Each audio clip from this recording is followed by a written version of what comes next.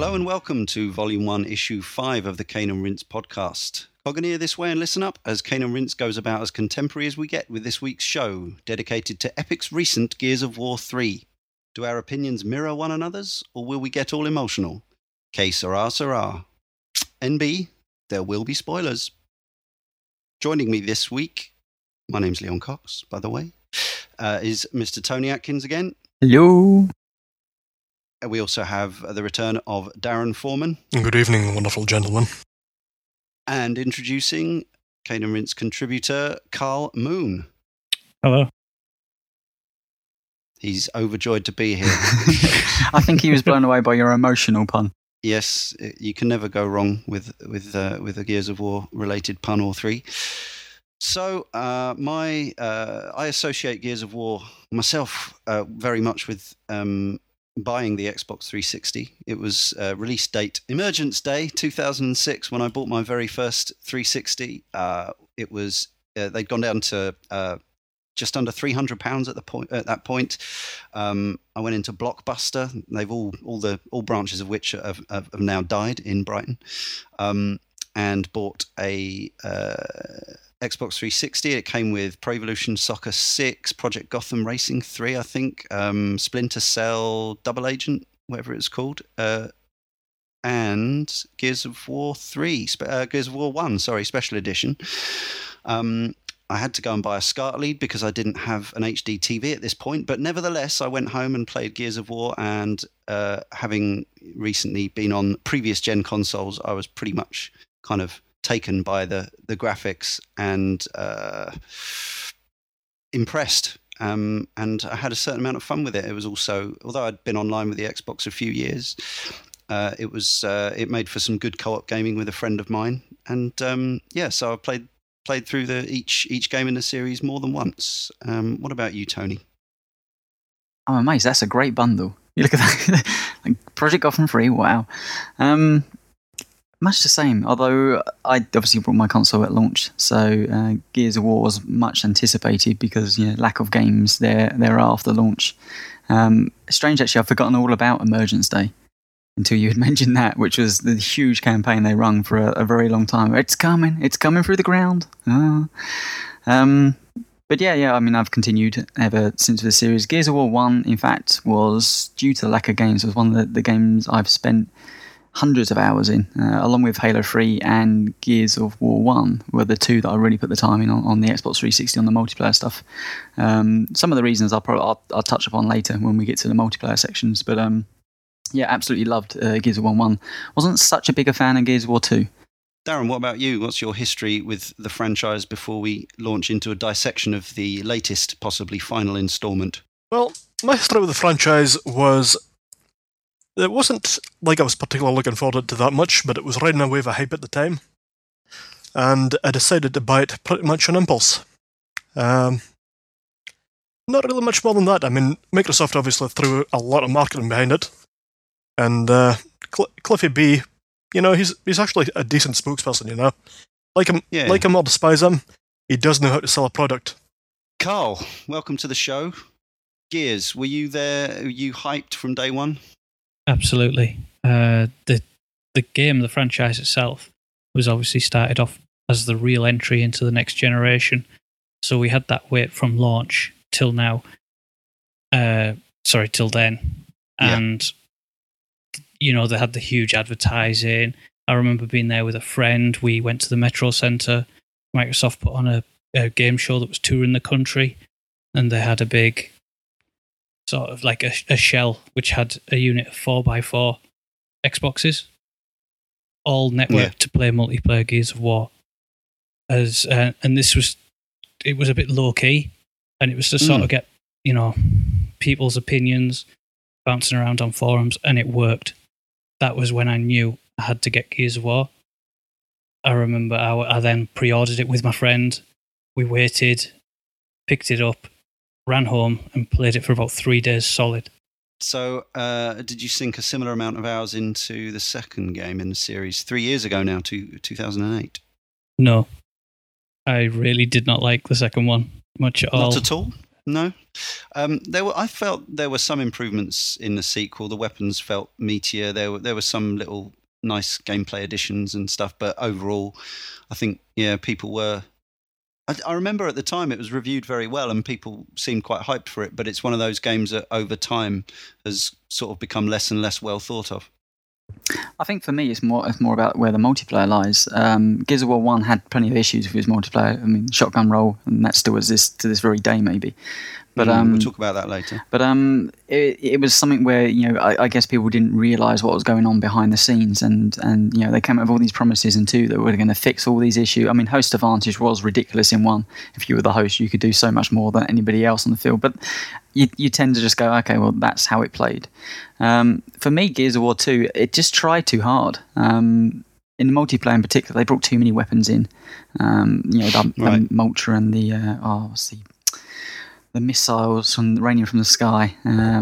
Mortar, yeah, the mortar, and it confused a lot of what made the first game good about its multiplayer. Single player wise, it seemed to throw everything, including the kitchen sink, at the screen, and actually lose sight of really what it was plot wise. It was just all big, loud, and brash and banging, and that was fine. But you've just described the whole trilogy. Well, Why? I'm not too sure actually, because I think that's I think more it's hard safe to to argue that the third one wasn't really bombastic in a lot of places. Yeah, that's true. We'll come on to that. They did, of course, between 1 and 2, replace one appallingly misjudged vehicle level with another appallingly misjudged vehicle level. Yeah, well, I'm particularly thinking, and obviously the Krill car in the first game with the light, that was, for me, absolutely abysmal. The mildly improved but still ridiculous drive this clown car across some fucking ice. That just staggering misjudgment. I thought that was worse than the Krill. Okay, well, it's rock and a hard place really for me.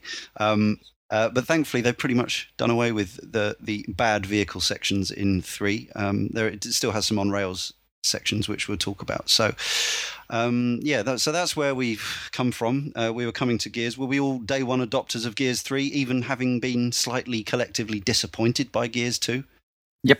Yeah, I wasn't intending to, but I seen it for a good price, and Shop 2 was selling it as a steelbook, and I love steelbooks. You love steelbooks? I sure do.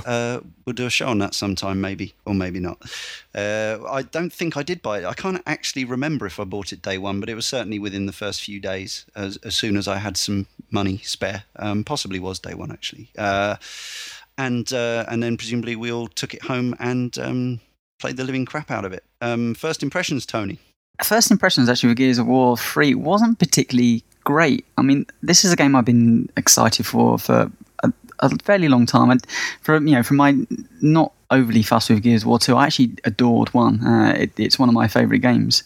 I know that sounds weird because how bombastic it is. But I was actually really excited about 3 because obviously Carl and me have been talking a lot. We knew that we were going to go for it in co-op. Or 4-player co-op, in fact.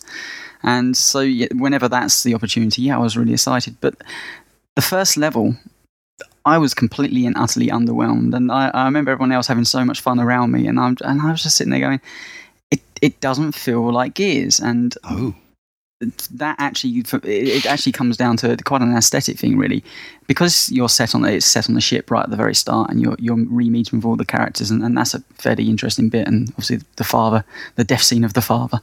But being set on the ship felt too much like a modern setting for me. Gears itself, the rest of the planet.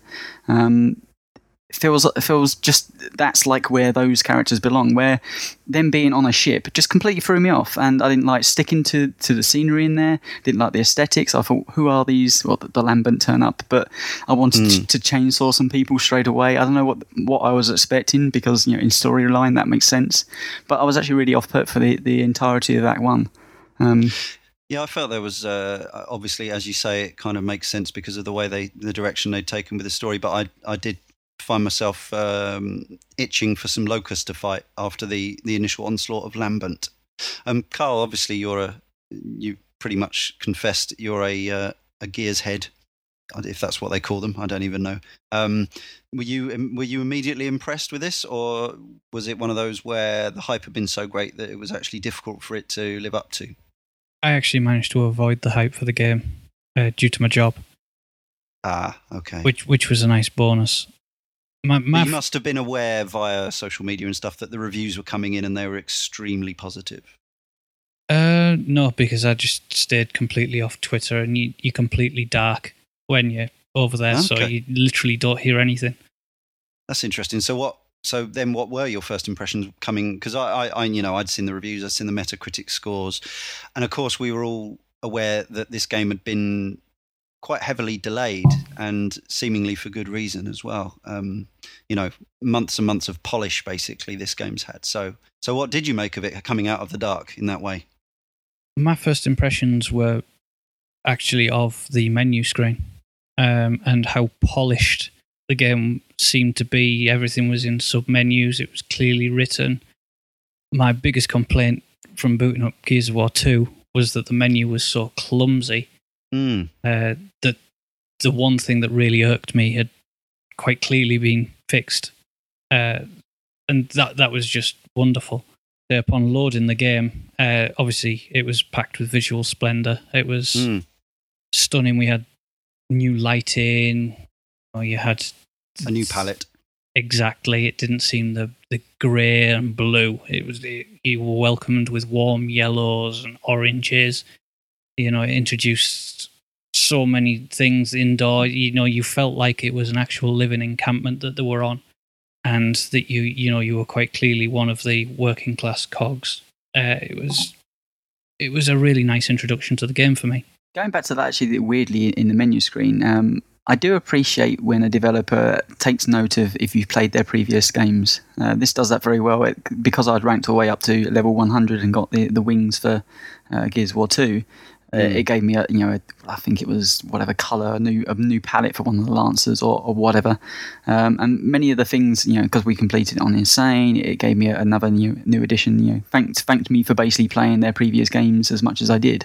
I always like when developers go that extra mile and just makes you kind of like say, oh, thank you, ingratiate me into playing your third title because I put that much amount of time into it. Yeah, there's actually a few little trinkets that are locked out if you didn't partake in the beta and stuff, aren't there? Which is, yeah, I mean, it's debatable whether, but ultimately it doesn't affect it's not content that you're missing. It's just purely, virtual trinkets. And I guess that's not a huge problem.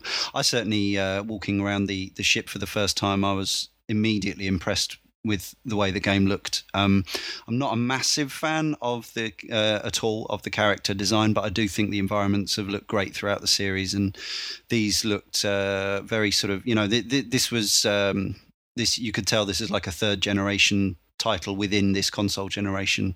The Unreal, what were we on, 3.5, Unreal Engine 3.5. It's noticeably moving more about, and the lighting and particle effects are all hugely impressive, and it looks quite, in a destroyed way, it looks quite beautiful, which is, I believe, what they've been aiming at from the start. Destroyed beauty. Yeah. Destroyed beauty. Darren, you fan of the graphics, innit? Like graphics? Yeah, I thought the graphics were fine, although possibly as a result of all the hype saying that it was one of the most beautiful looking games ever, I was slightly underwhelmed by it. I mean, don't get me wrong, it looks fine. Looks good. But, I don't know, there's just something about looking at individual objects by themselves. Some of them don't seem to really mesh with the surrounding landscape quite as well as they should do. Yeah, it's not the most consistent. You can tell that a lot of different artists work on this game. It's not quite as coherent as some. I think that's a fair criticism. I don't know. It's Sarah's the world, isn't it? They're on. Sarah's the world, yes. It's a hodgepodge world out there because it's all, yeah. But no, I think the world's actually brilliantly formed together. It feels like a place that certainly at this point was once lived and by now completely ravaged by everything, the war that's happened. And the cogs do actually feel, you do get a sense that they are a class and maybe a generation of people that are going to be wiped out. They're no longer, fighting against them. They're just there on the survival. The only place they can survive is on a ship. But for me, I mean, aesthetically, I don't think the game really lights up until you get slightly further in. As soon as I got onto dry land, I felt, yep, this is Gears. This is how the sticking feels that much better onto the walls, and The lighting effects and walking through corridors and the beams of light coming through the windows and the dust particles. It's certain. I mean, it's to look at this as a 360 game now to back. I loaded up Gears of 1 recently. It's night and day the difference in what they've achieved in that engine. And we assume it's the last for this generation, but it's certainly up there with one of the better looking games of this generation across all platforms. But it is a somewhat of an acquired taste if you like the Unreal type look of stuff. That's exactly what I was going to say just now, because Unreal games have got a really distinct look. Mm-hmm. And I've got to say, I'm not entirely a fan of the engine, to be honest. Ooh. Yeah, I'm that controversial. Yeah, but what does that involve? What the gunplay mechanics? It's not very good at human. It's not. No, you mean the visual engine? Yeah. Yeah. It's not very good at human faces, for one thing. I thought they did that okay in this one. They obviously took a lot of care to render the models, but there's something about the way that a lot of objects in each environment meshes with each other that just comes off looking strange to me. Yeah, it's a strange thing. It reminded me a lot of Bulletstorm, obviously using the same engine, in that it's sort of pretty, but also feels slightly unreal. That genuinely, no pun intended, in that it is more like it's an engine that sort of excels in creating a hyper reality rather than a convincingly gritty one. The similarity to Bulletstorm's also there because People Can Fly came across and helped Epic on Gears of War 3. That makes perfect sense. I guess the thing that struck me the most, and this is both visual and gameplay, is that the arenas of skirmish were so much bigger to accommodate 4 people. Sometimes I think there's even 5 cogs. You can have 4 humans and then like another one's fighting alongside you or something like that. Plus seemingly far more enemies at any one time.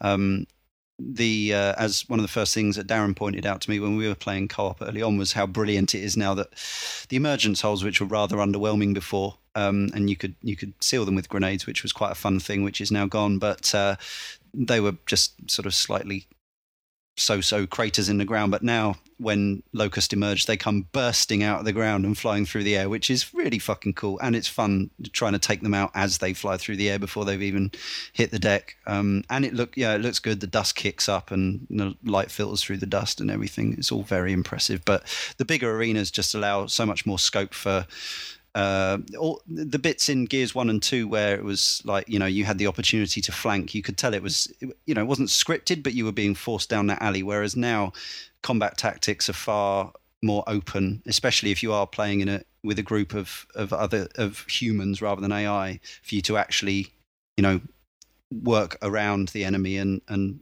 utilize. I mean, I have to say this is the key. I've played the game, a few times now, twice in co-op. We went through it on hardcore mode first time, and then insane the second time, Carl. Yeah. And a little bit through in single player. Single player really isn't actually that interesting. I don't know what it is about the Gears franchise in particular, but single player, you feel like you're just going through the motions. You're working way down the corridor. Certainly on the lower difficulty levels, it's just a shooting gallery. But co-op in Gears of War completely changes this game. And I know co-op's always better, pretty much makes every game always seem better.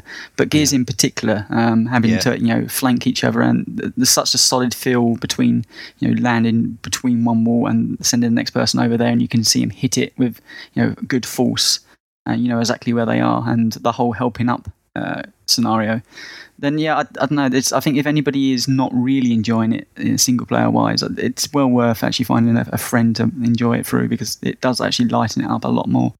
Yeah, I agree entirely. Actually, I played it through on normal straight away, and then I've started playing through again on hardcore, which is something I've done with every game in the series. And I was playing for some time yesterday on solo with 3 AIs, and I was finding it a little bit humdrum. Even though the mechanics are still there, it's still fun to shoot Locust in the face and explode particularly those giant Lambert monsters who go up with a nuclear explosion.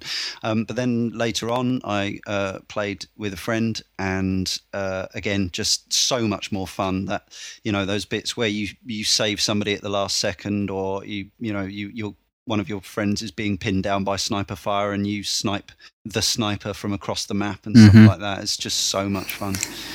I love that. Actually, we're talking about the moment that I actually really enjoyed, broke away from the Act 1 and actually starting to really enjoy it, was that big Lambent you take down that blows up, as you just referenced. I remember we were just still firing it, and it would go, Jesus Christ, how many bullets does this thing take? And all of a sudden you see it expand and then go boom. And one thing you're not used to in Gears is quite so much colour on screen at once. It goes bang in a great big orange splurge that bounces across the entirety of the screen. It almost feels like an earthquake's gone off. And I remember there being a silence in the room, and then I believe I giggled, and then everybody else started like, whoa, what the hell was that?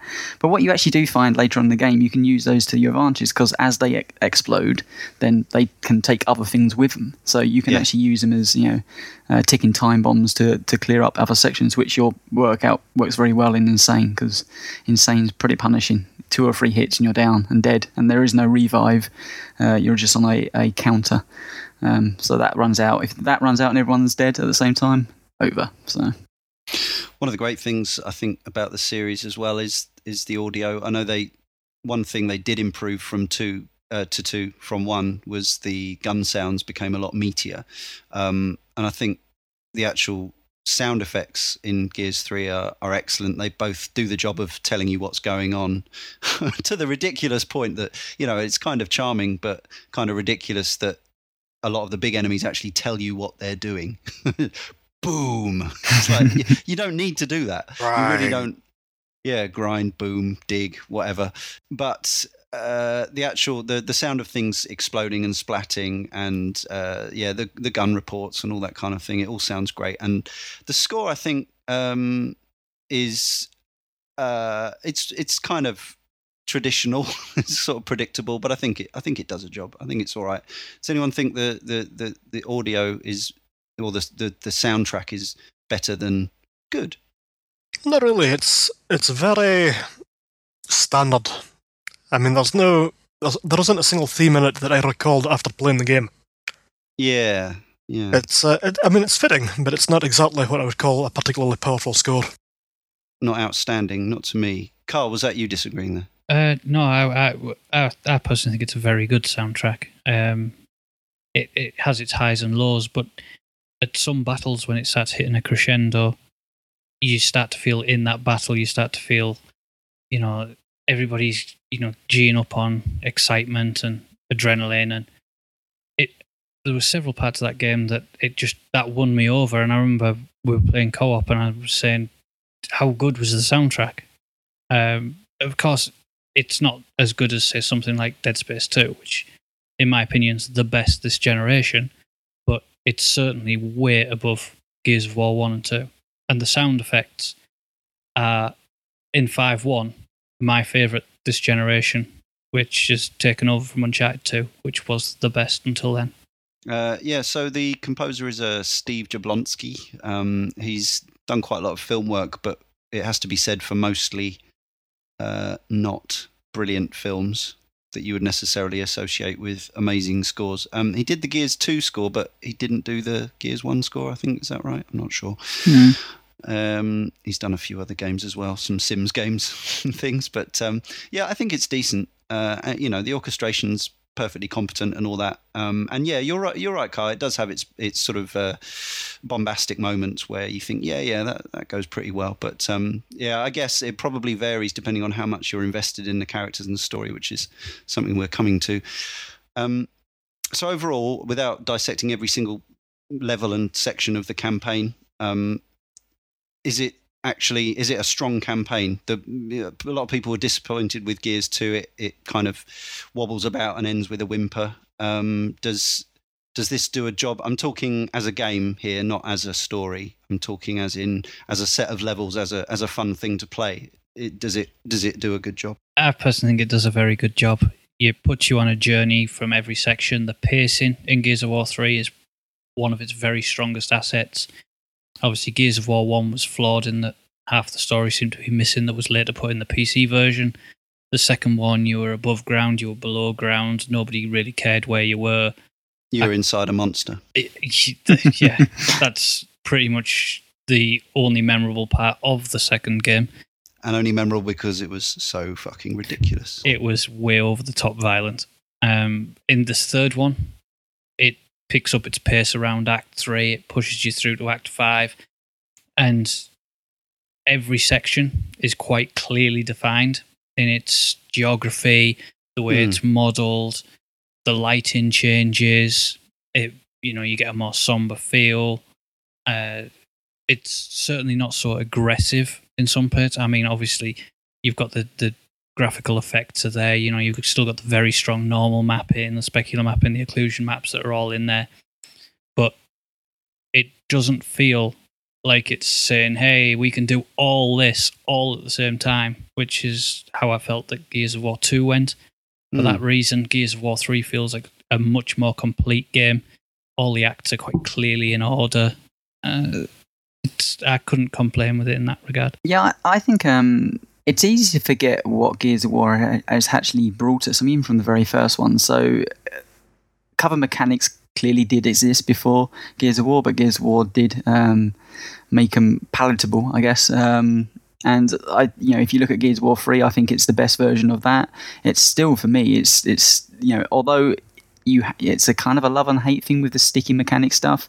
Once you're into it and you know exactly how it works, it's great, and it's great fun when you're 2 or 3 foot away from a wall and you press the button, you slide towards it. It's a bit arcadey for sure, but it works. So it's still maybe the best cover mechanic out there. Still, it messes around with the sound stuff. So, as in when you enter the battle, when the battle finishes, it plays you that little click or that little ding. It messes around that, and so many games have copied that since and used it as their thing. You got the active reload. So for me, the Gears of War 3, it perfects on every single one of those aspects that it's been doing in its gameplay. We can argue all we want about the story, but I think the gameplay has always been pretty damn solid in Gears games. Hence why it's gone on to sell quite so many. And it's not just because of it's how pretty it looks, or I'm not too sure who's buying it for the story, but or even just the multiplayer. It's just the engine itself is utterly solid. And back to the comment about the 6 months that they've had extra to work on it, I think that shines in just about every department. Yeah. For once, it feels like a game where, although a AAA release, that they've had time to polish. So few games have that have that luxury now. I know it's normally reserved to Blizzard and Valve titles, which we all think are absolutely amazing half the time. Nintendo first party. Well, yeah.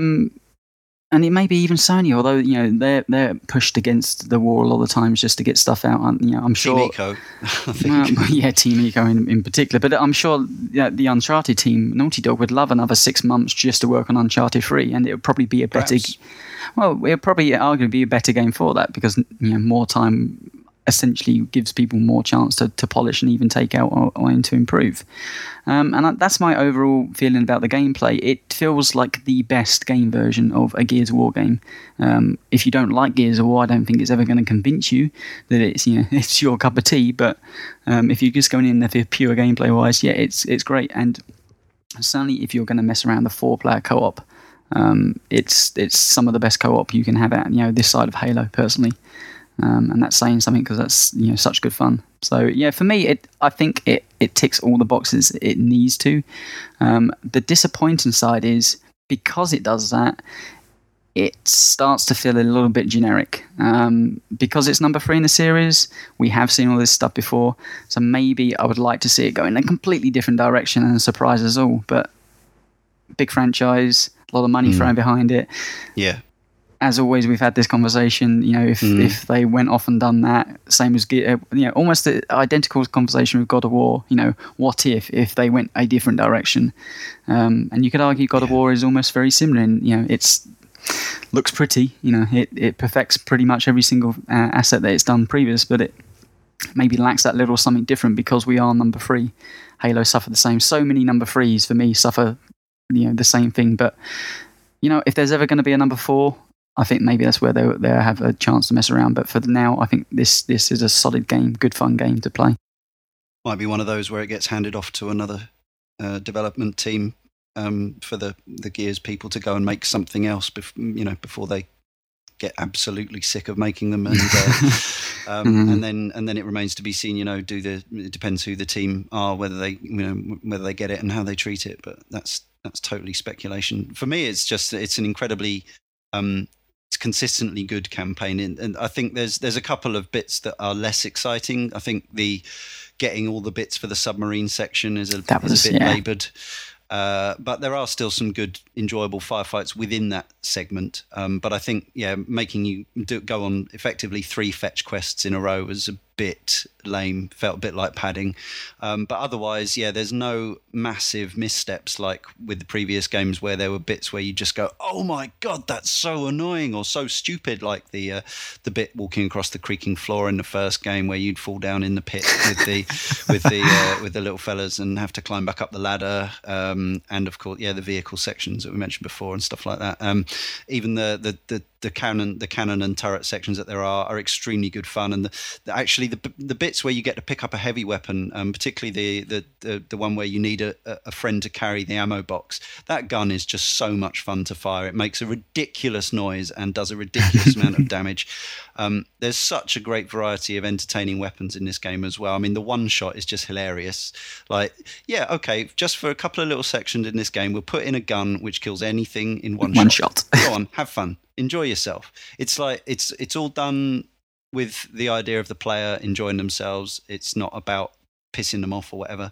I haven't played it on Insane, and I know it'd be a lot tougher on that level, and those kind of weapons will come into their own there. But on normal and hardcore, you get one of those super cannons or a Vulcan or whatever it is, and a one shot. It's just pure balls out fun, and I've been playing it through on the my replay on arcade settings, so you get a score for everything you do, and you've got a multiplier. And this is where the game, and this is an extremely high compliment from me, the whole thing reminds me of playing the same feeling as I got when playing Williams' Smash TV back in 1990, which is one of the greatest coin-ops ever made. It's the sequel to Robotron, and it's just it's pure carnage, pure destruction. That was a top-down 2D twin-stick shooter, whereas this is a over-the-shoulder third-person cover-based shooter. But really, the feelings of playing the games are almost identical. It's just a total riot, a party of destruction and gore, and playing it with the high score on, and getting up to like a ×7 multiplier, and then killing a Reaver with one shot instead of having to whittle away at it and getting like 3,000 points for it. Brilliant, absolutely fantastic.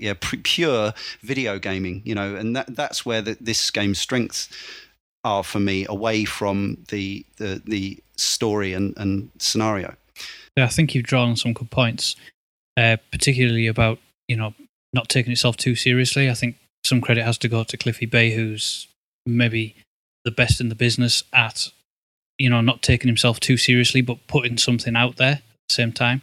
Mm-hmm. Like you said, you drew reference to the one shot, the Vulcan. And I think that's great that they've done that. They've put that in the game, had a bit of fun. And you also drew on the fact that the game series may continue under a different development team. It may be a bit telling that his little bit of information on the credit screen at the end of the game is simply this space for rent. Yeah, good spot.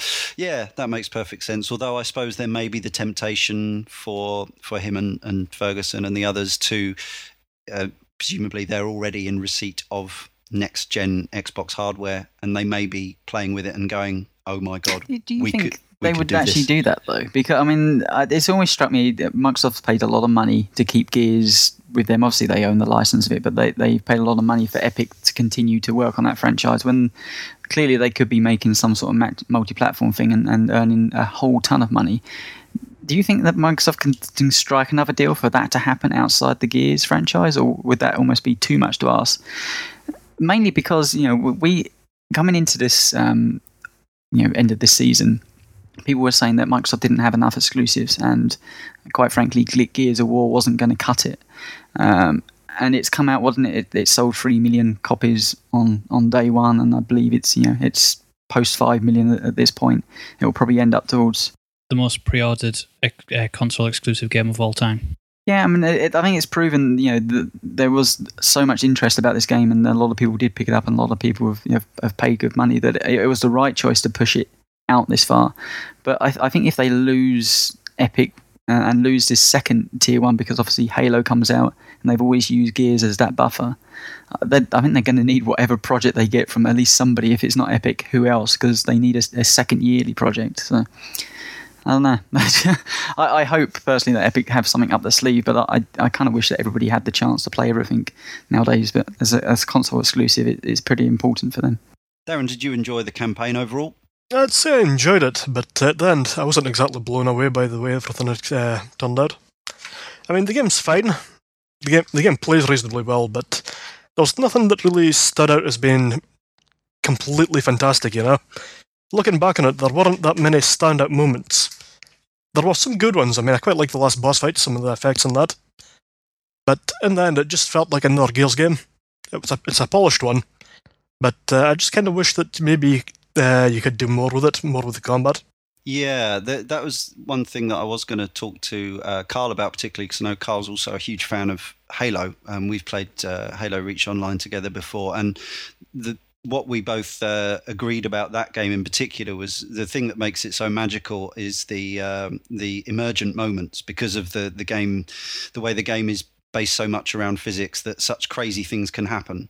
That not only can you utilize tactics of holding certain weapons and things like that, but also, you're never quite sure, and you know just what might crazy things. You watch those videos of Halo moments, and there's no other game that could have that sort of that type of stuff in it. Whereas Gears is very much more of the sort of thing where the physics are kind of pre-described. There's not that much room for true emergent moments, for want of a better phrase. Yeah, you tend to get funneled into set pieces quite a lot. There's not really that many ways to actually take them on. There's the occasional time when you can maybe circle around behind them, use an alternate path. But nearly every encounter in the game does feel very similar to the last, unless it's a significantly different enemy type. And I just wish there was more you could play around with, like with the core combat engine. Like, for instance, if you get in close, there's not that much you can do. Just hold down the B button. Pretty much, you can hold down the B button, you can use a shotgun, but you can even strap grenades to someone's head and kick them back into the fight. Kind of blow up their pals. But I always forget to do that. Yeah, like when it gets in close, it just feels incredibly clunky to me. Yeah, I would agree, actually. I've had problems with the melee throughout the series. Yeah. Well, and apart from allowing them to hit him in the face and kick him, in like some sort of brawler, which I think would, probably ruin the gameplay for a better word. It doesn't suit that franchise, or maybe I could be wrong. But I mean, bear in mind if you do take them down, and this is something that we were definitely doing, just for a bit more fun. If you shoot them in the legs, you can take them down, and from that you can have a number of executions from different weapons. I was going to say they're quite brawlerish, a lot of them. Yeah, you can. I mean, a lot of it is actually to the player to build variety in it. Of course, you can just take the Lancer. You can sit there and you can mow your way through. Some enemies, that would really be a bad idea because you'd be pumping more bullets than need be. And the tactics are there. If you want, for a lot of enemies, the wise move is for a sniper rifle and shoot him in the head. For instance, who's that new steel type guy, Carl? Terrible remembering his name. Armored Cantus. Yeah, the armored. Yeah, that bunch of Cantus, as I call it. Yes, evil thing. Don't you grenade tag it essentially to kill it, and it's it's a powerful thing. The tactics are all based around the weapons. It's true. But I guess what I took down armored Cantuses with a boom shot yesterday. If you've got two in the pipe with a boom shot, you use one to hit them and another one to finish them off, and simple as that. But there are a number of ways you can attack each monster with weapons. But what I was getting at was the fact that the overall pattern of play is predictable. It's a corridor, yeah, pretty much. Because of the lack of, as I say, the lack of real physics. Things blow up and they get jibbed and turn into chunks on the floor, but it hasn't got that same sort of incredible scope for the unpredictable as Halo or something like that. I wonder what Carl thought about that. I think it's quite an interesting one because it's not necessarily just Gears of War 3. It's if you see anything random happen in any game, it's a glitch. If it happens in Halo, it's genius. So I guess it's a trait of the Unreal Engine. Everything's big and chunky in Gears of War. It doesn't really lend itself to other kinds of gameplay. They couldn't sort of throw punches and kicks in close combat, say like Drake does in Uncharted games. You got, at the end of the day, the soldiers that use weapons, when it gets to close combat, it's going to go to shotguns and grenades because that's what would happen in that situation. That's the thing, though. I mean, you could imagine them using not so much a combo. I mean, that makes it sound like a fighting game. But you'd think that they would be a little bit more adept at using, say, the Retro Lancer and the bayonet. You know, because like if you try and use that in close as a melee attack, it's just a quick swipe. It just seems a shame that you can't really get vicious with it, you know? The idea is that it knocks them back, it stops them firing the shotgun because it delays the shotgun, or it'll knock back their chainsaw. So if you press B, you knock them back, you can roll away. Then say if they've still got the shotgun out, which is the idea, you'll then just pick them off with a gun because they're not going to get you with a shotgun. I understand the concept there, but I just think it would be more interesting if you could get stuck into the buggers because they've messed with their shotgun blast and then just knife them to hell, you know? I do like the Retro Lancer. So do I. It's just that I feel they could have done more with that in-close aspect of it. It's great at a range because obviously you can run up and, you know, can like sodomize someone with a bayonet. It's the Lambent humans that seems to have been designed with that in mind, the bayonet charge for the sections of the game where you basically can run through 4 or 5 at a time. Or have 10 chasing you, which we found out in our gameplay when I played through. Because the humans, I saw a few Benny Hill moments in the single player campaign. The humans in particular on Insane are because there's so many of them. So you take 2 hits, you go down, and obviously all 4 of you go down. It's game over. Yeah. It's pretty easy for that to happen. So we did manage to find a tactic between us where if you did laps around in circles, the AR would link towards the one person where everyone else seems to be following. So we'd have this Benny Hill moment where I'd be running around in circles while everyone else was picking off the AI, which was fun. It was one of those moments that you're like, oh, this works, thank God. I don't know how else we would have got through this otherwise. But I mean, I find it hard because it is a very different game from Halo, and I think Carl's right. There's not many that you could argue have that same very true. Same feeling that anything could happen at this point, and it was because I made it as a stick to beat it with so much as I was just interested because obviously Carl is a huge fan of both, and I was thinking that maybe Gears could be seen as to be slightly lacking in those terms, but. And I think that comes entirely down to the engine. As great as the engine has been for so many games and many different gaming styles, it is limited in what it can achieve. Now, I'm sure we're going to have some designer tell us, no, in fact, you could do that. But it seems to be that Epic themselves know what the Gears of War franchise should feel like. To me, that the Retro Lancer charging across the room and basically making people into kebabs is absolutely hilarious. But it doesn't. I don't think it does entirely fix some of the problems which have been arisen through games that have come out since the original Gears of War. But to me, it feels like they've set down this path, and this was the world and environment they built, and they haven't strayed too far off it, even though the industry is essentially changed around them. So I don't know, maybe it is the right time to bring Gears of War franchise to an end because it's told its story essentially. Well, funny you should say that. Yeah, it's about time we tackled this tricksy side of the Gears experience. Here's a comment Skyped in by Joe Berman. Hello, Caners and Rinsers. It's Joe Berman here, Mr. McFluffin, also known as. Just wanted to ask you a question, stroke make a comment about Gears of War, because I know you've got an episode coming up. So there was a lot of talk of the storyline for Gears of War being a fantastic emotional experience, unlike any previous Gears of War game. And I just wondered if it was only me who was missing a trick with that, really. I really didn't get that at all.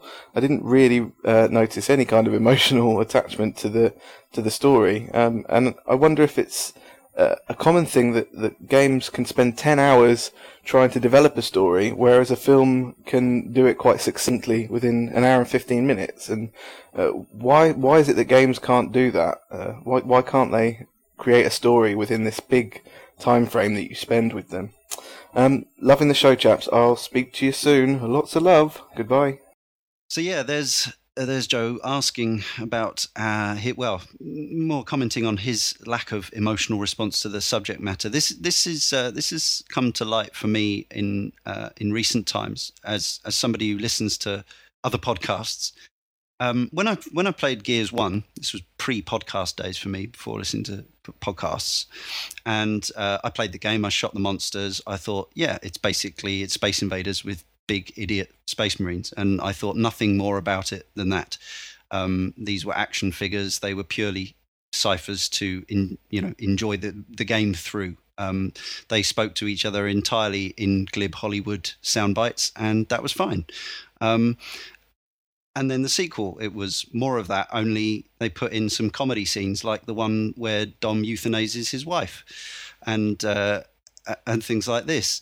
But then I started catching wind via podcasts that some people were actually really buying into this stuff. People getting the Crimson Omen tattooed onto them. I don't know if maybe that's just more the love of playing the multiplayer with friends and stuff. But it was my interest in this was piqued recently by our fellow Character Select Network show from Ready Up. They did a Gears of War 3 spoiler show, which I really enjoyed. Dan Benden, friend of the show, hosted it, and but the three contributors, they were all so massively invested in this story and these characters. I was absolutely gobsmacked. I had no idea that such bright people could be so taken by these WWE wrestlers. Are you sure that this wasn't a parody show? Well, is it just me? These characters are witless, two-dimensional. They have no arc. How can you be involved? It's just like, I don't think the overarching story of Serra and the Locust and the Emulsion and the Lambert and all that, there's nothing really wrong with that. It's just a sci-fi yarn. Sci-fi stories in themselves, that everything's been done. It's got a few little interesting original twists of its own, although most of the single-player campaign seems to be about getting hold of fucking fuel, which isn't that exciting. But the actual, the emotional beats are so basic. It's like, someone I'm close to died. Oh, I am sad. Someone did something good. I am happy. Witness something bad happened. Well, I'm going to be glibly ironic about it. There's just nothing to get hold of, and I was just amazed at people they know all these characters' names, like they can tell you the age of the fucking Carmine brothers, and it's like I'm mystified. I'm completely mystified. Can somebody help me out here? Well, you're saying that you've got people that can remember the age of the Carmine brothers. I can barely remember the Carmine brothers. They wore helmets. They wear helmets. But I'll be honest, Gears of War 3, although I didn't think it had many decent story moments, like emotional ones, I was quite impressed with how Dom, spoiler time, reacted to the death of Dom. Dom reacted to his own death. Yeah. You mean Marcus? Yeah, well, that shows exactly how much I invest in the characters, They're all called Dom. Yeah, it's Dom's beard, man, Like, I think I put a character on it, I remember the beard, and then I just... Marcus's reaction was more to do with the death of Dom's beard than Dom himself. Exactly, he never got worked up about Dom like that before, It was... I don't know, they've shared a close bond throughout all the games, so, he has seen him pretty much as his brother throughout all the games, so when he does die... Which is portrayed how? The thing is, that sequence actually felt insane to me. It just seemed like Dom died for the sake of it. Because they've been in those kind of situations 100 times before. And they've come out of it smelling the roses. To the point that he was honking his fucking horn as he drove towards the fuel tanker. I'll tell you, the one thing that would have made that scene classic, instead of being on a roof, they were clustered around Maria's grave. And the only way that he could detonate the tanker was to crash it straight into the tombstone. So you could just have this, mental anguish. He's like, I can't do it! But I've got to save them! I can't deface my wife's grave! As soon as he hung up his cog tag on Maria's family thing, that was, you knew that he was going to die from that point on. And fairly shortly as well. And yeah, it's like, the sad inverted commas moments in the Gears games sort of echo the advertising campaigns in that it's as simple as juxtapose pretty sad song against enormous violence. Knowing, I mean, obviously we've had conversations outside this podcast, and I've known your feelings about the story beats that you're not a fan of. And I had a good long think about, how they've ended up in this scenario. And you got to look where Gears of War originally started, which was, like you were saying, Leon, just a big, loud, brash shooter from Epic. When you really look at Epic's pedigree, you're not really looking for a great overarching story of any kind whatsoever. So the fact that they, I remember when Gears 1 came out, they were talking about they had this story. And for them, that was a big deal because they hadn't really messed around with story ever at all. So the fact they had any kind of story as paper... Jazz Jackrabbit had a fantastic subplot. But as paper thin as it was, I think they were very proud of it. Gears 2's Maria death... I know some people like to laugh at it. I think actually, Alex and me I didn't talked like about... to laugh at it. I couldn't help but laugh But at now it. we're talking about that. You take that out of the context of it being inside Gears, I'd actually believe if you do show it as a scene without the knowing who the Gears are, I think it does have some sort of emotion residue. If it had, if the exact same scenario, i.e., somebody euthanizing their life partner because they'd been tortured to a state of catatonia, yes, that in itself is an incredibly powerful and moving thing. However, when it's being done by a ridiculous He-Man and the Masters of the Universe action figure with a gun the size of a small house, and his wife looks like a Barbie doll that's been half melted, it kind of loses all gravitas. But really. That was exactly where I was going. I think they clearly wanted to bring a deeper storyline through into the Gears franchise, and yet they had saddled themselves already with the hunking great big beasts of American footballers, and the two don't necessarily match. And I think with 3 they have made a concerted effort to bring the story to the forefront rather than hide it in the background just from moving from scene to scene.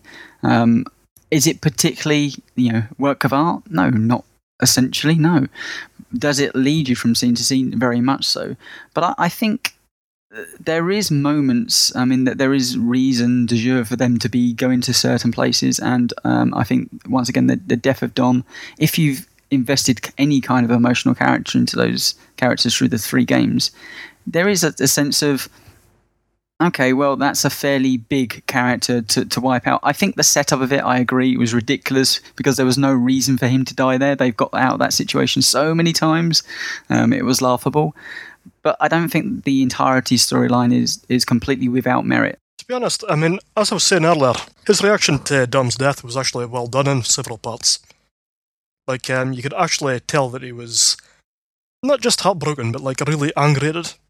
Yeah, because he kind of... You could tell because instead of shouting every line, he said some of them in a slightly lower voice. Yeah. See, you're taking the mic, directly on it every single time. So that's the thing, though. The section with Aaron Griffin later on. Aaron Griffin's just had his entire workforce wiped out, but it's really through no fault of the cogs. It just kind of happens that way. They're being hunted, and Griffin's forces got in the way. But that conversation where Aaron's really been obnoxious. And Marcus he's like, I just lost my fucking brother. That was a really well-delivered line, And in that moment, I wanted to kill Aaron Griffin.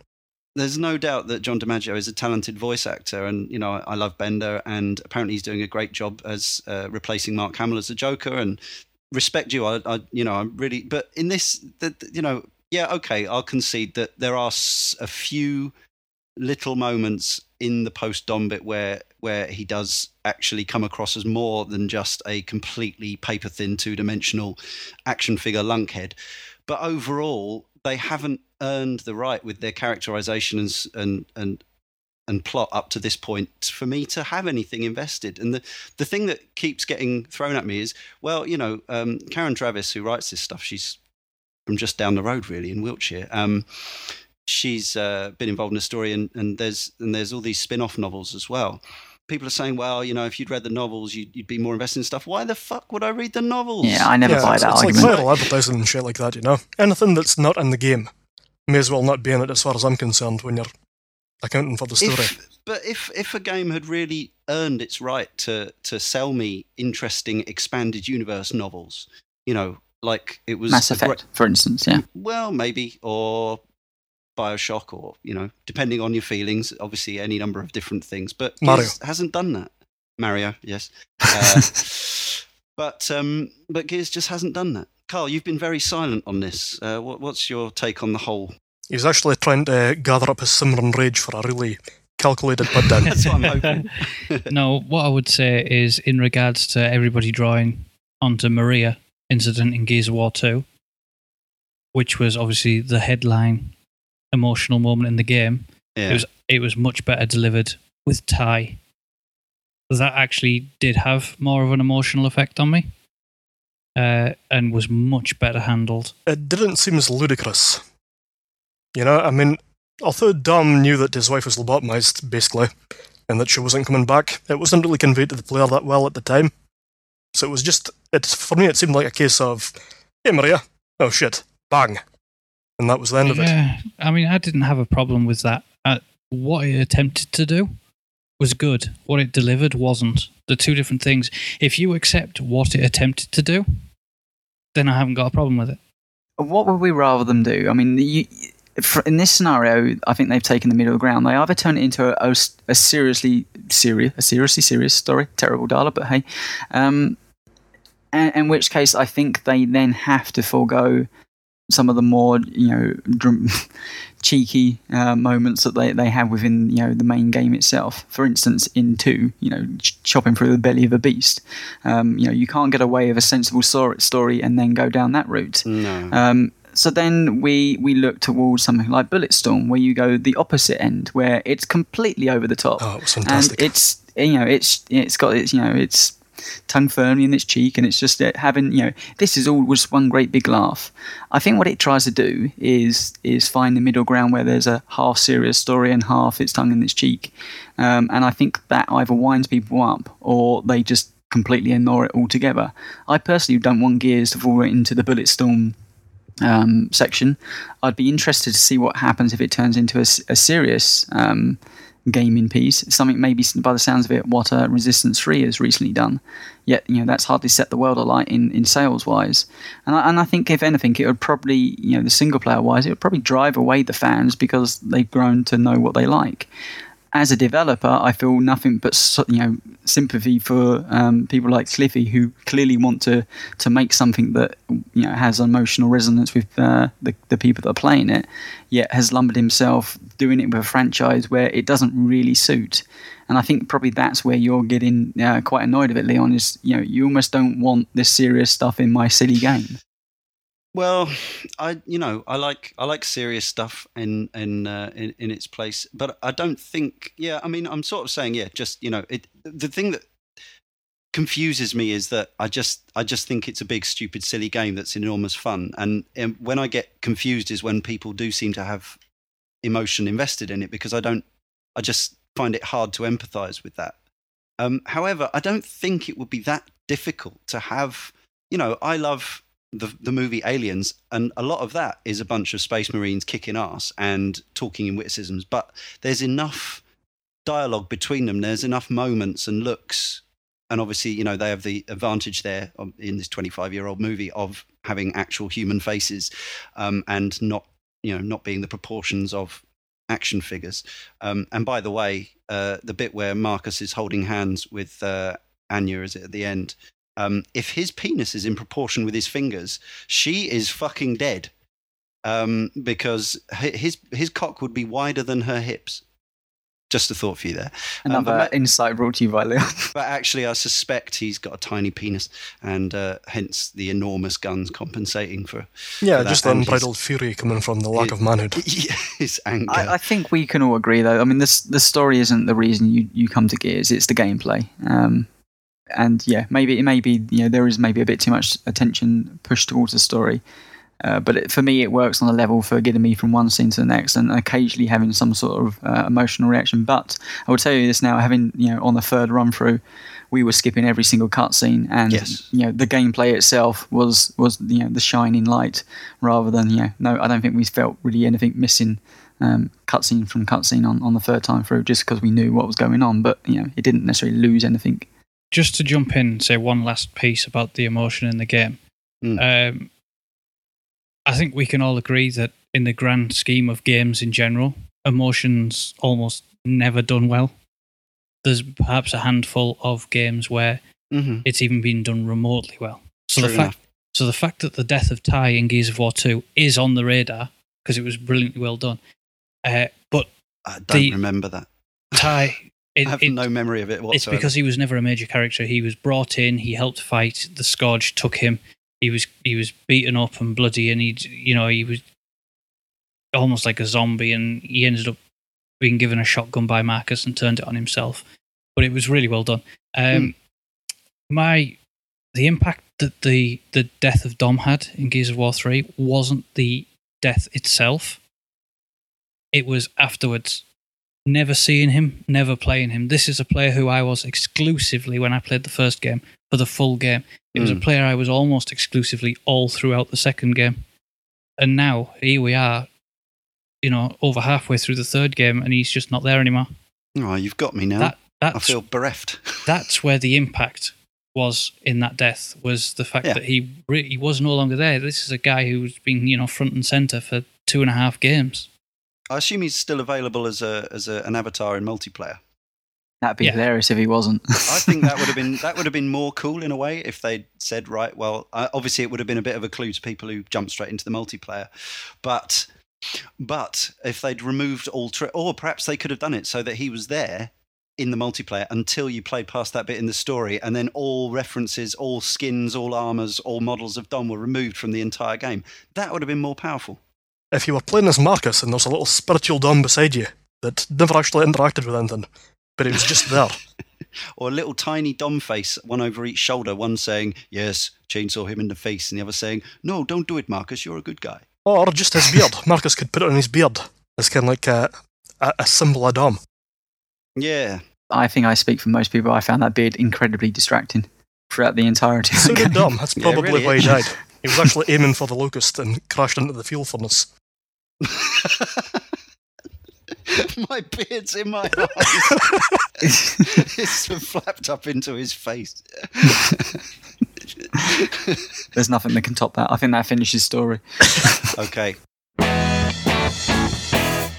Right, now one thing that Gears 2 did introduce that was by and large a success was Horde mode. Much imitated, often repeated, and brought back here in full-on 2.0 fashion, 2.0 if you like, with extra stuff and gubbins, and we all played it together, didn't we? Well, at least 3 of us did. I can't remember who the teams were now, but we did. Carl, Tony and I, we played. Darren, you weren't there? I was there. You were there? Yeah. Oh, my apologies. We were all there. And Horde mode. Well, I very much enjoyed it in Gears 2, but I found that after a while people weren't really playing it, apart from a couple of people on my friends list. For me, it's kind of the perfect way to play Gears because it's very much makes it into that full-on high-score attack arcade shoot-'em-up that I like about Gears. How about the rest of you? Carl, did you play a lot of Horde 1.0, and have you sunk in a reasonable amount of time, apart from the game you played with us, into the new Horde, and what are your findings? I gave Horde 1.0, or just Horde, quite a brief go when I originally played Gears of War 2. Mm-hmm. I understood it, but the groups of friends that I would normally play with were sort of set in their own little groups, which made it a bit awkward because I didn't want to do it with just one other person. You want to do it with a full group. I did go back to it about 2 weeks before the launch of Gears of War 3, playing with Tony and some friends. And how was it? It was really good fun. It's great. Yeah. It genuinely made me regret not playing more Gears of War 2.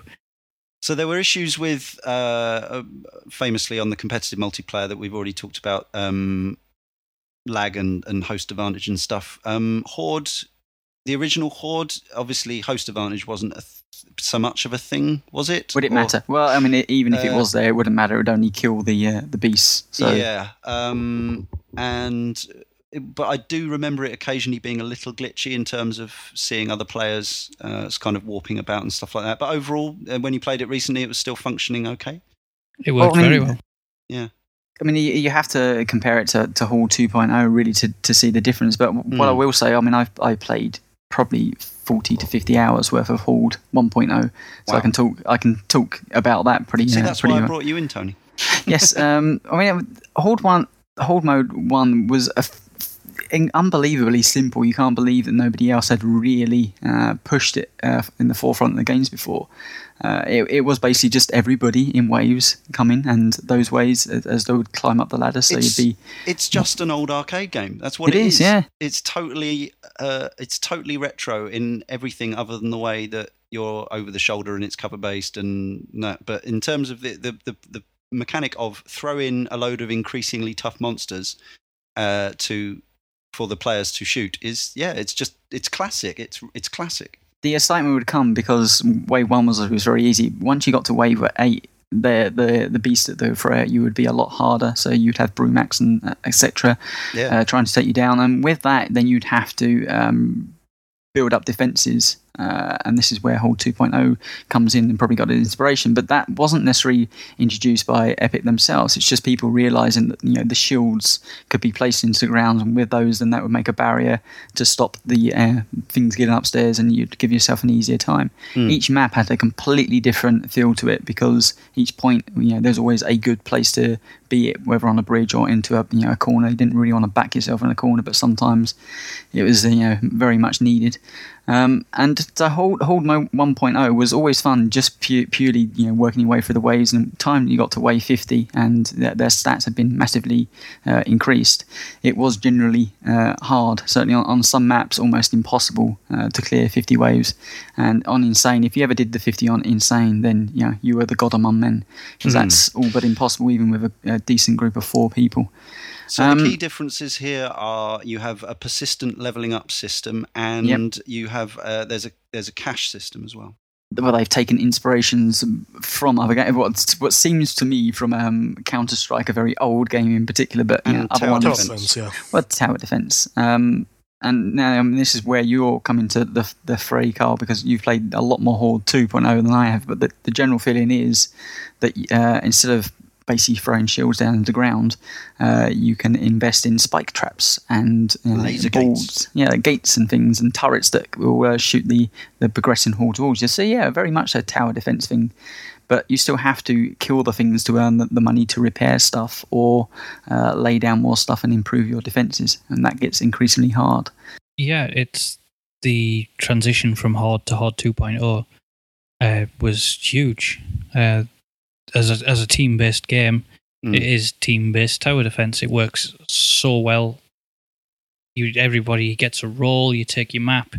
You organize via communications where you want to hold the map. You build your starting point. You can then build spike strips and training dummies, which the Locust will attack instead of you. And it's so amazing. Yeah. It's all daft, but everything serves a purpose. The spike strips will slow down tickers from getting near you, which, as odd as it sounds, one of the very biggest threats bar the boss waves in Horde 2.0. But a wretch, for example, will just leap over it. So it becomes very, very... It adds a sense of balance and purpose to probably every single map. Have you played all the way through to... Is it 50 waves it ends at again? Yes. And yes, I completed all 50 waves with some friends. You get a lovely 10 gamer score for that marvellous feat. It's quite an epic undertaking, isn't it? I assume it gets easier as you're all sort of more, because your level up every time you play Horde. For people who haven't played it, you kind of level up in Horde mode. So when you return to Horde mode, things you've got better at doing, like your defenses have been upgraded, they stay upgraded when you start again. So presumably to get to level 50, it helps if everyone's already leveled up a lot before coming into that game. Yeah, that certainly does play a part in it. But of course, the higher level you get these things, the more expensive they become. Yeah. So everybody can have a purpose, and you can look at someone, you can give them some money now. So if I'm in there and I've got a higher level than anyone else, they could give me the money and I would build the defenses, and it could keep working like that. So not everybody has to be the high level, because the money you earn doesn't depend on individual ranking or your ability to build defenses. Yeah, I mean, I haven't played it enough as much as I want to, but I think, you know, as a package, Gears 3 is a keeper for me for a fairly long time, and I'll definitely go back to it. The sort of standout moments for me were when we were playing together. It's the usual kind of thing where you see. There was one point where I saw you, Carl, being chased by a regular Cantus or something from. I saw it from across the map from up a bridge, and I shot him in the back of the head just as he was kind of bearing down on you. It's all those kind of the sort of classic co-op moments, and and the real feeling of working as a team, which I enjoy personally more than the competitive multiplayer, where it can become a bit, you know, tense and unpleasant. I was going to say that the inclusion of Horde mode, I don't think Epic really know what they were hitting on at that point as and when they added it. I know people that pretty much just played exclusively Horde mode for 2 years. And you know, that was their multiplayer. I mean, we'll get on to multiplayer in a second, but you know, multiplayer can be a love or hate relationship with many games, and for once it was a freeing sensation that you could have that multiplayer experience, but it was just working together. And Horde mode is pretty much the best at the business for, you know, giving that feeling. And you know, sometimes just going through the campaign multiple times doesn't give the same reaction as what multiplayer is, and Horde mode is pretty close. And I've seen a lot of people put a lot of time into 2.0, even talking about certain tactics on certain maps and what to upgrade and what to leave. And I know the breakdown of stats it's something in the region of, you know, 30% of play is on Horde mode still. So like a huge chunk of people aren't even touching the multiplayer and just sticking to that, which is really good. I think because they did put Horde on the disc from day one in Gears 2, that they kind of had to do it. But the next mode that we'll talk about very briefly, Beast mode, I was very surprised. It was interesting that on day one, the DLC for Gears of War 3, you could spend the best part of 40 quid on gun skins, but I would have thought that they could have very easily charged 400 or 800 Microsoft points for Beast mode, because it's it's a perfectly functional, diverting, interesting little side game. That's absolutely true. What I would say is, I think with the DLC, they've gone very much in the route of a free-to-play game, where you would make your money through skins, colours, that sort of thing. And they wanted to have as many game modes for everybody that everybody would play for years to come, and people will play them for years to come. Beast, free to play with a paid product. Yeah. So Beast mode is and will be the least played mode of all the multiplayer modes. I agree. But that does not mean it is not a good mod. It is a very good mod. It definitely has some fun. I played through it. I played it just once and played all the way through to the end, and I was still unlocking. There's still plenty more beasts to unlock, and there's an achievement for one kill with every single kind of beast, which could be quite compelling. It's a novel twist. I guess the closest thing it's to is the Left 4 Dead versus mode. In that you get to play the monsters, and sometimes that's quite comical when you get to play a ticker. But not as fun. No, but you can also, if you play long enough, you get to play a berserker. So, and apparently that is good fun. So it is very good fun. Okay, let's finish up then with the competitive multiplayer. I've never really put any time into the competitive multiplayers on Gears 1 or 2. Back then, I didn't play much competitive multiplayer on anything, and when the first one was around. And the second one I immediately found was plagued with lag and the infamous shotgun roll gameplay, which made it extremely frustrating and boring for a noob. So I very, very quickly put that down. I've played a little of this new one. I've played every game mode at least once and played some randoms, and also we played some games together as a group, which was good fun, although, you know, there were some people who obviously knew what they were doing a lot better than me. Evil Sinan Kuba of Big Red Potion. Carl, you've recently dinged level 50, I believe, on the game overall, which it must include a fair amount of competitive multiplayer. I assume you're going to tell us that this is the ultimate evolution of the Gears multiplayer up to this point? This is the ultimate evolution of the Gears multiplayer up to this moment. Okay, is it plagued with any massive issues as the previous games have been? Not massive issues. I know there are a lot of people complaining with regards to the double-barreled shotgun blast radius. Right, it's width, isn't it? The problem here is that the double barrel, is it a double barrel or sawed off? Either way, It's sawed off, yeah. So okay, so the idea with that gun is that it's only for super close range, but it takes out things like to a really wide arc, left and right. That's what I understand anyway. Yeah, the issue a lot of people are having is that, say, someone rolls up on you, Yeah, you would turn in their general direction and not aim. You would just pull the trigger. and they instantly fall into meaty chunks. Not always, but you're talking a vast majority of the time. And that's obviously an instant shot. It's not looking down the sights. I didn't find it an issue myself because if you do miss, you've got one shot and it takes forever to reload. Yeah, I mean, that was the balancer for that particular weapon, you know? Like, a lot of people complain about it, but the fact that it is just one shot, and if you miss, you are a sitting duck for a long time, largely negated my problem with it. Tony, any multiplayer experiences you'd like to share? Did you play the predecessors much, or you've already said, but... Yeah, I mean, I'm a huge fan of 1. And I'll keep it quick and simple. Why? How huge? 3, 4, 5, 500 hours huge. Holy shit. Wow. Okay, that's pretty huge. Yeah, it was pretty much every night for 2 years before Halo 3. That it was my game that we went on, and there was a group, mainly because there was a group of 8 of us that would join up every night and just play Gears. If you can find that group, it can be any game. It's one of the best experiences you can have. Absolutely. The reasons why we liked it was only 8 players, 4 aside. Things were kept pretty tight and simple. The maps were pretty small, so it wasn't too much wandering around. But it had a brilliant balance, which no other game had really touched upon before, where simplicity was the key. With that, it was if somebody had a shotgun that you knew you couldn't be close range, and the character models were such and the weapon models were such that you always could tell what the opponent had. So with a shotgun, you always went in there with a Lancer because you could keep them at distance. If somebody had a boom shot, you knew that you had to be nowhere near them, and that's where you then call the person with the long shot, which was basically a sniper rifle, and then you could pop their head and then they not be a problem. So there was always a weapon to counteract a different weapon, and that made for really good fun gameplay purely because everyone always knew what the counteract was for any situation given. And there was always a sense in Gears of War 1 if it was 4 against 1, the odds were stacked against you, but you could still win. I played a fair amount of Gears of War 2, and I never got that feeling. They made it up to 5 against 5. The maps were slightly bigger. They introduced grinding and the mortar shot, which were weapons that could just kill you from anywhere on the map, really, without you realizing. Flamethrowers.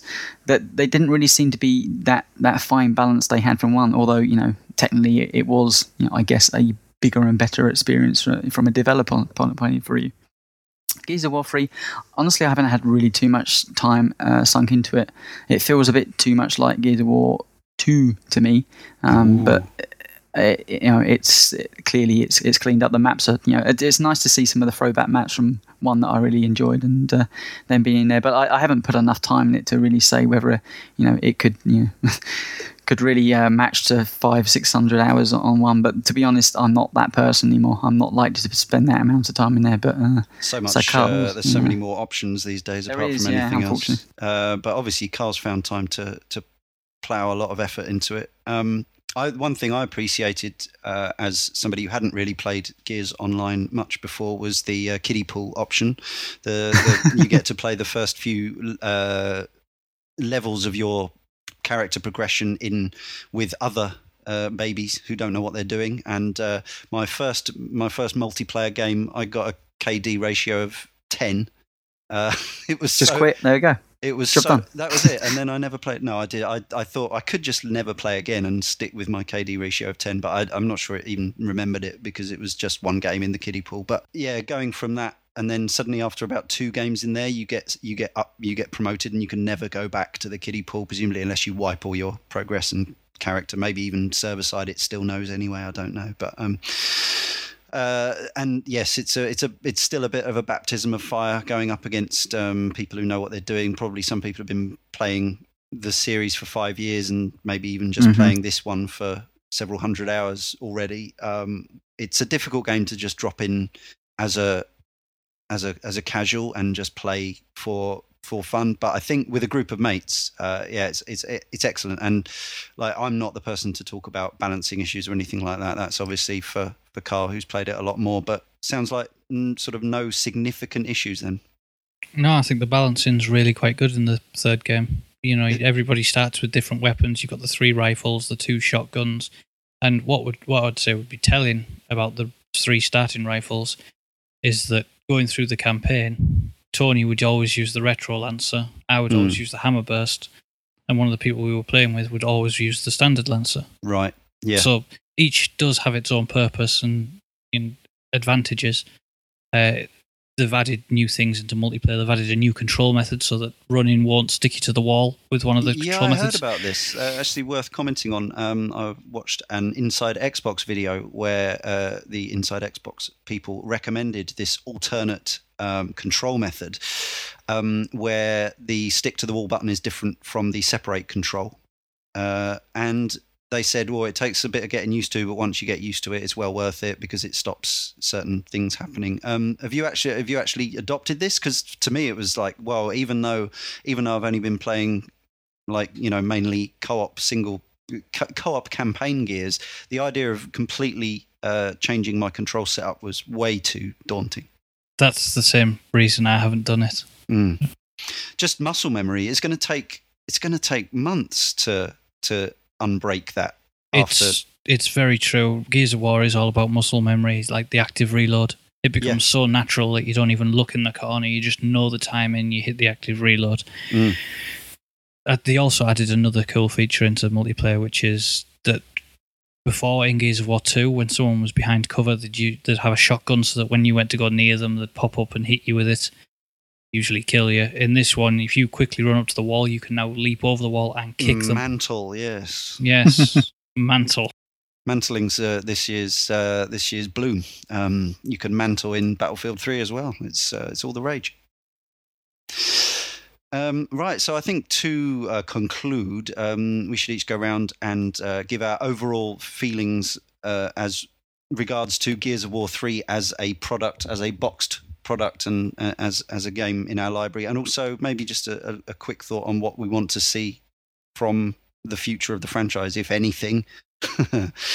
Darren? Yes. Did you like Gears of War then, dear? I enjoyed it, but to be honest, there's not really that much of a hook for me to go back. Like, I rarely play multiplayer games. I'm not particularly good at Gears of War 3, and a lot of very annoying tactics can easily take me out.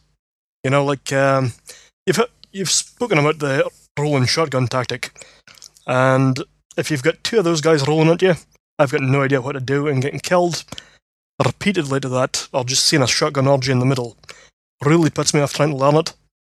I'm sure there is a way around it, team tactics as well, but just breaking through that barrier is really hard. Tony?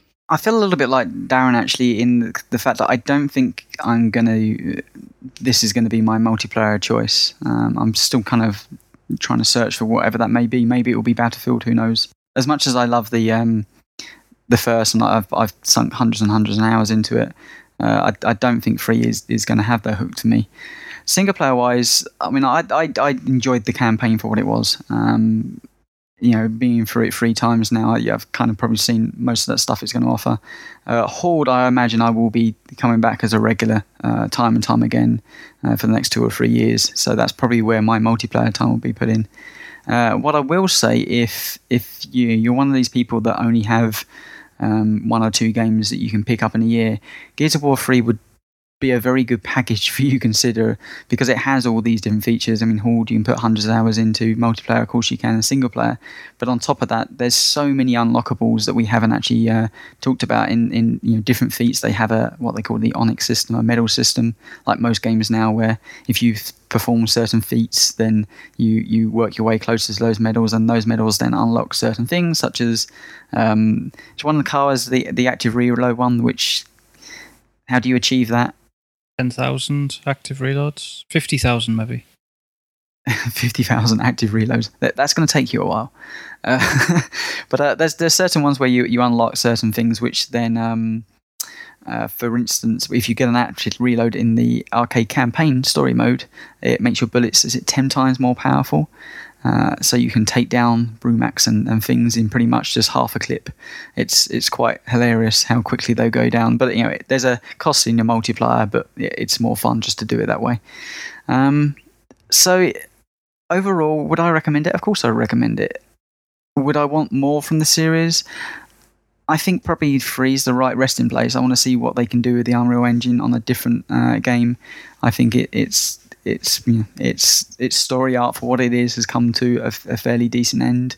Although Gears of War on a new platform, I don't know how good could the Epic possibly make it. But one thing I do want to touch on, and Leon, you could probably talk about this as much as me, is in the case of Cliffy B and the whole review score fiasco, where he criticised Eurogamer, and not just Eurogamer, other people for giving the game an 8. Well, that's the thing. He actually stopped speaking to Destructoid because they gave it an 8. Yeah, and for my 2 cents on this, I don't want to get too political in here, and I think if you look at it, it is the best Gears of War game that has ever been made. Undoubtedly. Other people have given, for instance, Eurogamer are given Gears of War 2 a 9, so clearly it follows suit. When I look at something like that, I say no, because I think the industry changes. Exactly. Yeah. If you're reviewing something in a little bubble where a previous title was given a 9, and so surely this deserves a 10, no, because the industry's 3 to 4 years down the line. Exactly. It's an absurd concept. By that token, the games that were getting 9s and 10s in the mid 80s, games should be getting 400 out of 10 now. So it makes absolutely no sense. The world has moved on since 2008. Some games live and some games die, and some games age like a fine wine and others don't. Gears 2 certainly aged like a tin of open beans, and Gears of War 3 is kind of, it's like a really good example of what you'd want and expect from Gears 3. It's about as good as they could have made it, I think, which is incredibly high praise. Praise, yeah. But yeah, for me, it's like, in terms of value for money, it's fairly, untouchable. But that said, for me, it's still overall, it's an 8 out of 10 experience, because there's nothing about it which I find kind of earth-shatteringly gobsmacking. As excellent as it does everything, as consistent as it is, as fun as it is, there's nothing in it that's absolutely remarkable. But when was 8 out of 10 a bad mark? Well, exactly. It's a fine ludicrous mark. 8 out of 10 is excellent in italics. Carl, what's your... obviously you're a fan.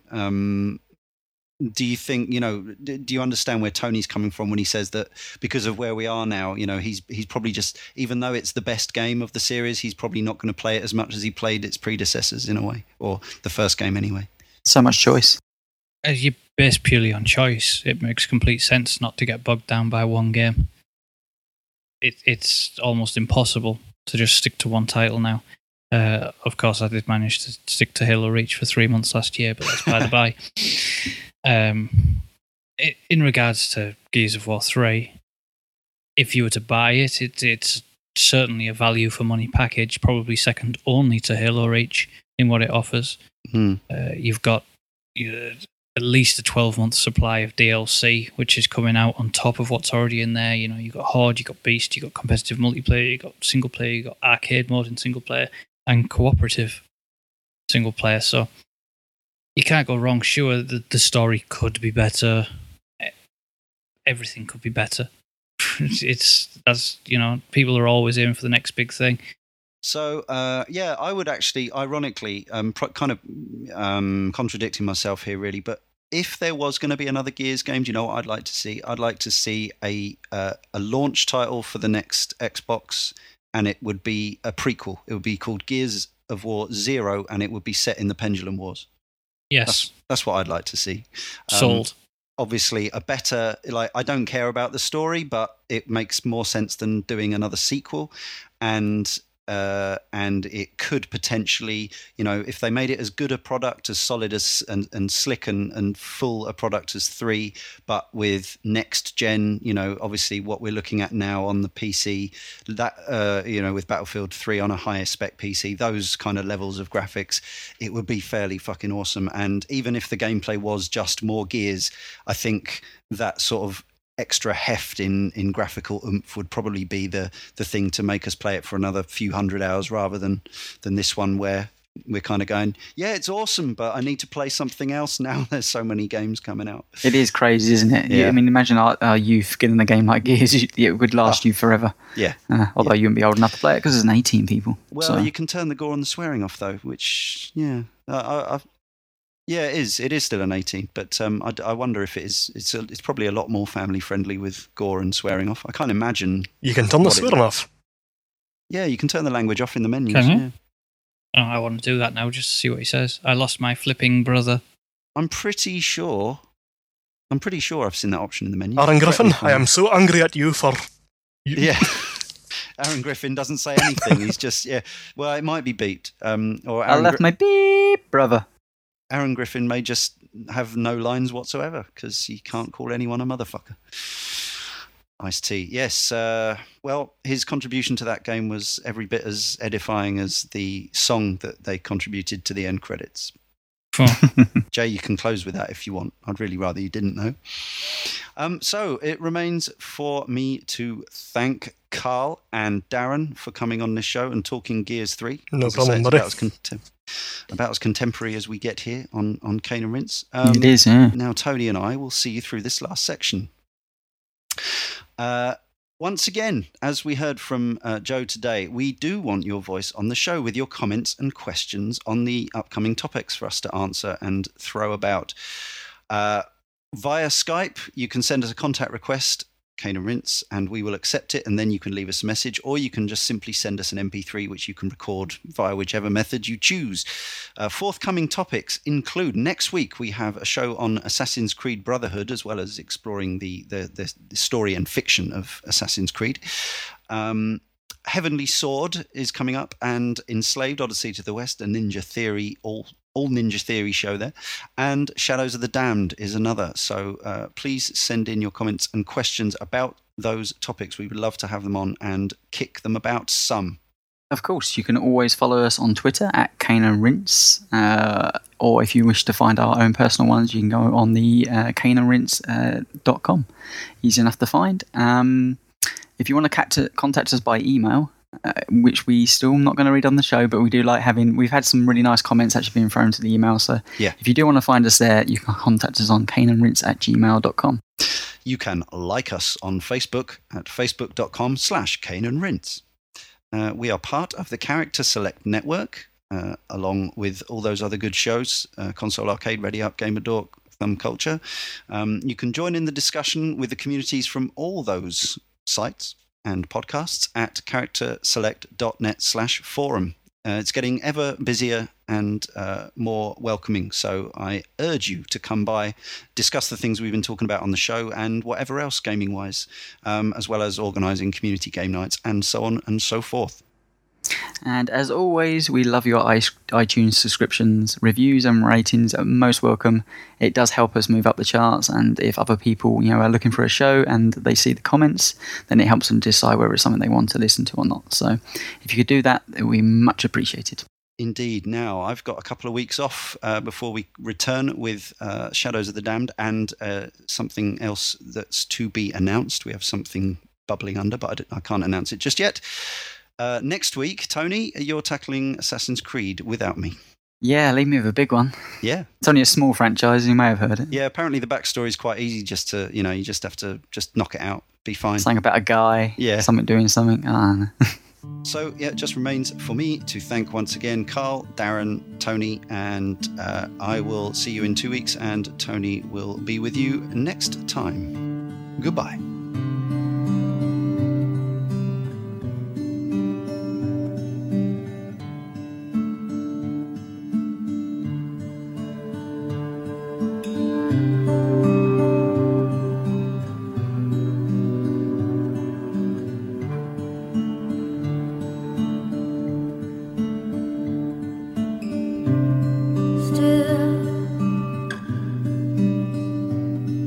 Falling